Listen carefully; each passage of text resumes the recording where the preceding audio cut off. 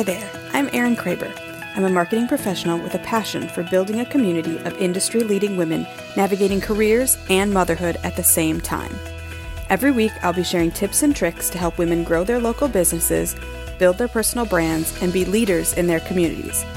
And sharing the stories of women who make it happen while keeping the kids healthy and the house still standing. This is a place for honest conversations among women about business and motherhood. Welcome to Motherhood Merged. Hey friends! I'm your host, Erin Kraber, and welcome in to another episode of the Motherhood Merged podcast. Sometimes I talk about business building, sometimes I talk branding, and sometimes I talk about mom life. Now, I really think today's episode is going to touch just a little bit on all of it. And something you may not know about me is I am an assessment addict. Now, I'm not talking about the BuzzFeed quizzes that take 30 seconds and tell you which Friends character you're most like or which Hogwarts house you belong to, although that is absolutely my daughter's favorite quiz. My passion is for behavioral assessments that dig deep and track opinions, habits, goals, and desires to deliver meaningful insights. Personality tests that tell me about how I build relationships best, both professionally and personally. I believe self-awareness is a true skill, a tool in the toolbox of life.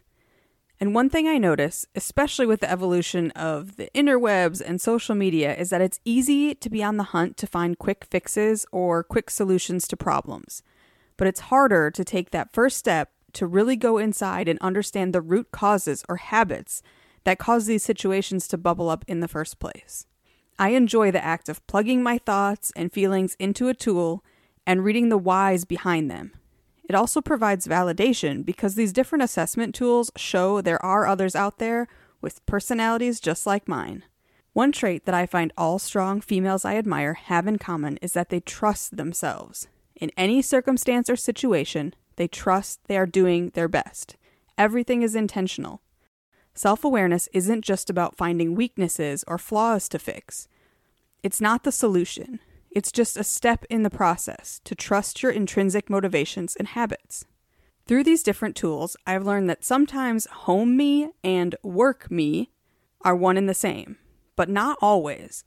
The way I interact with coworkers and my direct reports has evolved as I have added 2 little people as direct reports at home. I've also observed how parenting has impacted my values and preferences in the workplace. I would like to share 6 of my favorite assessment tools today and how they can be beneficial to you in your self-awareness journey. I'm going to break it down into 2 groups of 3 tools. 3 for what I call your professional life, so your ability to understand how you operate and your preferences in a business or industry setting. And then dive into my favorite 3 tools on the personal front. So the 3 tools that have given me the most insight into how I connect with family and my actions as a mother. I'll include some additional details at the end on how to find these tools, and I'll even do you one better and give you a freebie with all the best links as well. Let's kick this off with the 3 tools I recommend to start with to understand your professional life just a little bit better. The first one I'm going to start with is Myers-Briggs, also known as the MBTI, Myers-Briggs Type Indicator. This was the very first assessment tool I was ever introduced to, likely the one that started my obsession. Back in a college leadership class, we did this exercise, on pen and paper, of course, and were given a report back with our results, a classification of our personality. The tool itself, which you can now find free versions of online, and it goes by a variety of different names, measures preferences in how people perceive the world and make decisions. The questions are actually statements, where you indicate how much you agree or disagree with the statement given, and it's a lot of statements. The results report will provide a 4-letter identification used to describe your preferences and tendencies. You're either introversion or extroversion, sensing or intuition, thinking or feeling, and finally, judging or perceiving. Myers-Briggs has become known as the universal personality test. I rarely come across someone that doesn't identify with some mix of the 4 letters. The piece that I think is so fascinating is that the report comes back with percentages comparing each category. For example, I am an ENTJ. Extroverting, intuitive, thinking, and judging. But I'm very close to the center on the E versus I scale. But I lean very far J on the J versus P scale. I've taken this test several times because I want to know if my results change when my life circumstances change. I took it first as a 20-year-old college student, later as a young professional, and later again as a parent with years of work experience. Now, my letters have not changed, but where I am on each line shifts just a little bit each time. I certainly value the quiet time more these days, so I'm leaning a little more introverted than extroverted. The second tool I really enjoy is called DISC, and that's capital D, small I, capital S, capital C. I've been fortunate to work for a company that values professional development. I was able to participate in a full-day intensive workshop around the DISC assessment tool and really dig into my personal work style.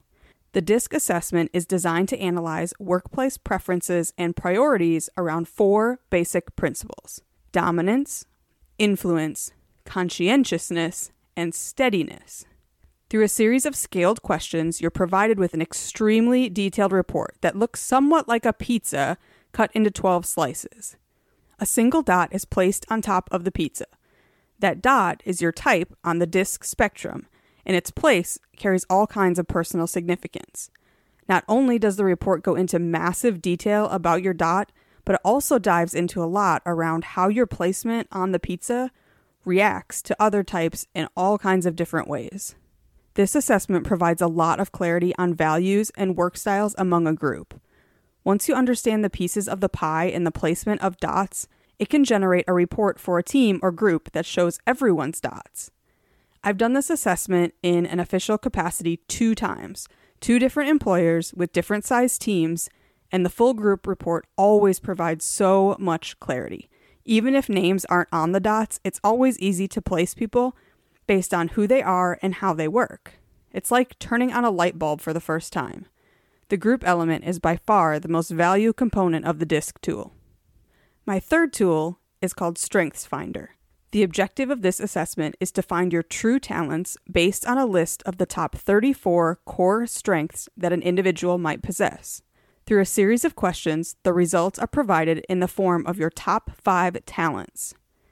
Now, the best part of this assessment is the level of detail provided on each of the 34 strengths.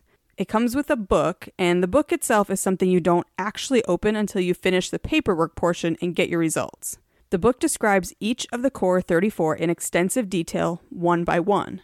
What each talent means about yourself, including the character traits you can notice, interactions you might encounter, emotions you might feel in certain situations, how you might interact with others, and more.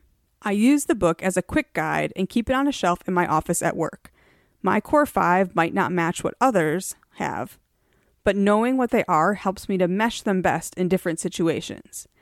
These are great to list on a resume as well because the tool is universally recognized. There you have my top 3 tools for your professional life: Myers-Briggs, DISC, and Strengths Finder. If you are a busy woman who spends a lot of time on her feet, then let me tell you about Rothy's. Rothy's are comfortable and cute shoes that are sustainably made. They offer flats and sneakers in a variety of styles that are perfect for work or with a pair of jeans. Now, I'll be honest and say that I was a little surprised at the price tag at first, but I went with the simple pointed toe black flats, and I have yet to purchase another pair of black flats since. They are comfortable, durable, and even machine washable.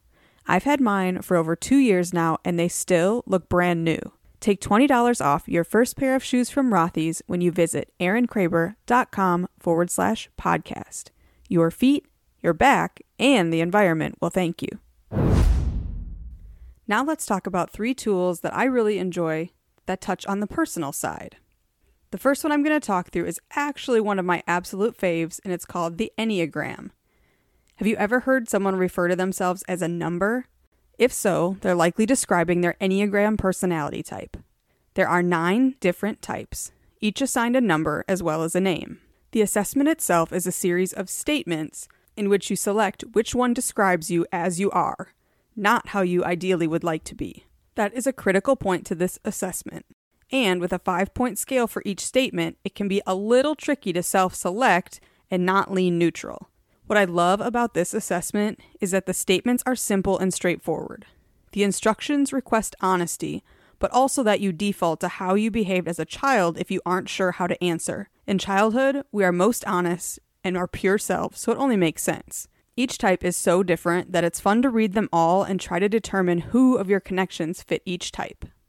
I really put a lot of stock in the Enneagram. In fact, when I was going through an exercise earlier this year, actually around Thanksgiving, I was hiring for an entry-level marketing position on our staff, and I asked our final candidates all to take the Enneagram test. It was really surprising to see the various different answers. There was definitely one type that stood out among the others. So for this entry-level position, we are looking at recent grads with just a year or two of experience, and of all the numbers in the Enneagram, the number that appeared the most often among our applicants was number 3, which is the achiever. Not necessarily a surprise for people who want to work in a competitive industry like sports. The second tool I highly recommend is love languages. The moment I completed this assessment and read the email follow-up report, my marriage changed for the better. It was that impactful. Through a series of questions comparing simple statements, a report is provided that measures exactly where you fall in your evaluation of the 5 ways in which you give and receive love. Those ways are words of affirmation, quality time, receiving gifts, acts of service, and physical touch. The love language quiz was designed to evaluate romantic relationships, but I think the insights can be applied to any type of partnership or relationship. I knew without a shadow of doubt that my husband and I would have very different results, but taking the assessment, seeing our results, and discussing the differences was extremely beneficial. It's not just how you prefer to give, but also receive and perceive love. My love language is acts of service, followed closely by quality time. Gifts and physical touch are much further down my list than they are on my husband's list. Knowing ourselves helps us verbalize our needs with each other, but we can also identify how to help each other in our relationships with our girls. One prefers physical touch, and the other needs words of affirmation. We each have different strengths, so we are better equipped to meet these needs in the girls by working as a team. The third tool I really enjoy and highly recommend is called the 4 tendencies. I honestly never realized how much of a people pleaser I can be until I took this assessment. In my work life, I'm actually more of a change agent, but in my personal relationships, I strive to keep everyone happy. 4 Tendencies is based on the book by Gretchen Rubin that asks questions to determine how you respond to expectations. There are inner expectations you place on yourself, and also outer expectations placed on you by others. The quiz then places you into one of 4 categories. You are either an upholder, a questioner, an obliger, or a rebel. Yes, there can be overlap in the 4 areas, and the book gives a lot of great detail around the overlapping pieces. I think this one was really eye-opening because the questions are very personal in nature. I could see the inner versus outer concept within the questions as I was going through it.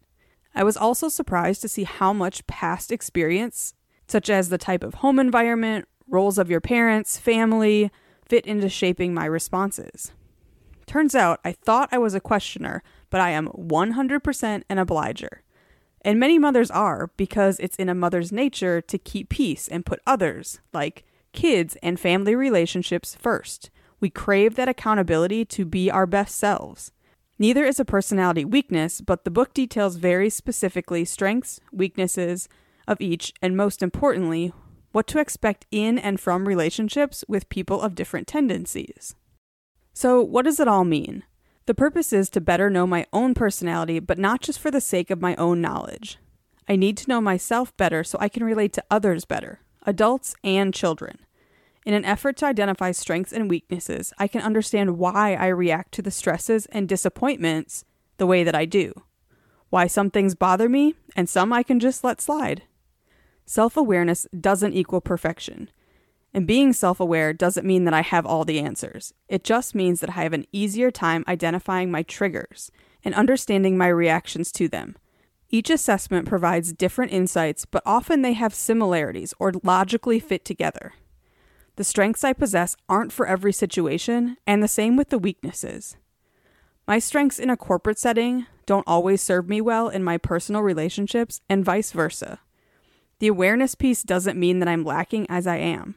It's just one more tool in my toolbox, and one that allows me to learn how to trust myself even more. Honestly, parenting has been the best mirror. Knowing myself better helps me find a balance and reconcile my need for logic when those uncomfortable situations arise. So this is me coming to you as an ENTJ D Enneagram 1 obliger. There are so many personal and professional development tools out there. Some are free and some are not. I've done some of the legwork for you and created a really quick guide to more of my favorites. So if you're looking for more on this topic of how to become more self-aware and the different tools that I really enjoy using in my work and personal life, feel free to shoot me a message. You can find me on any of the social media platforms or track down my email, hello@erinkraber.com, and I'll shoot you this quick guide of the top 13 tools that I really enjoy using. And last but not least, I want to ask you for a favor. Because I am so into this topic, I just love hearing from people when they take these assessments. If you find one of these that you really enjoy, or maybe one that's new to you that you haven't heard of before, take a screenshot of this and tag me on social and let me know what you discovered. Do you agree, disagree? Especially if you've done Enneagram. I love hearing people's Enneagram types. I just find it so fascinating. So don't be a stranger. Reach out to me on social or via email and tell me what you've learned.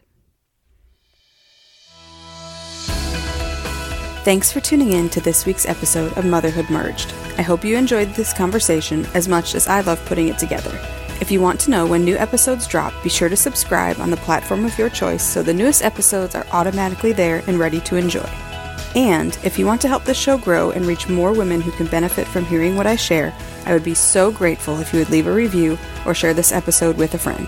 Super easy, take a screenshot, post to your stories with a key takeaway or two, and don't forget to tag me at Erin_Kraber, and I'll be sure to shout you out in return. Until next time, stay sane, my friends.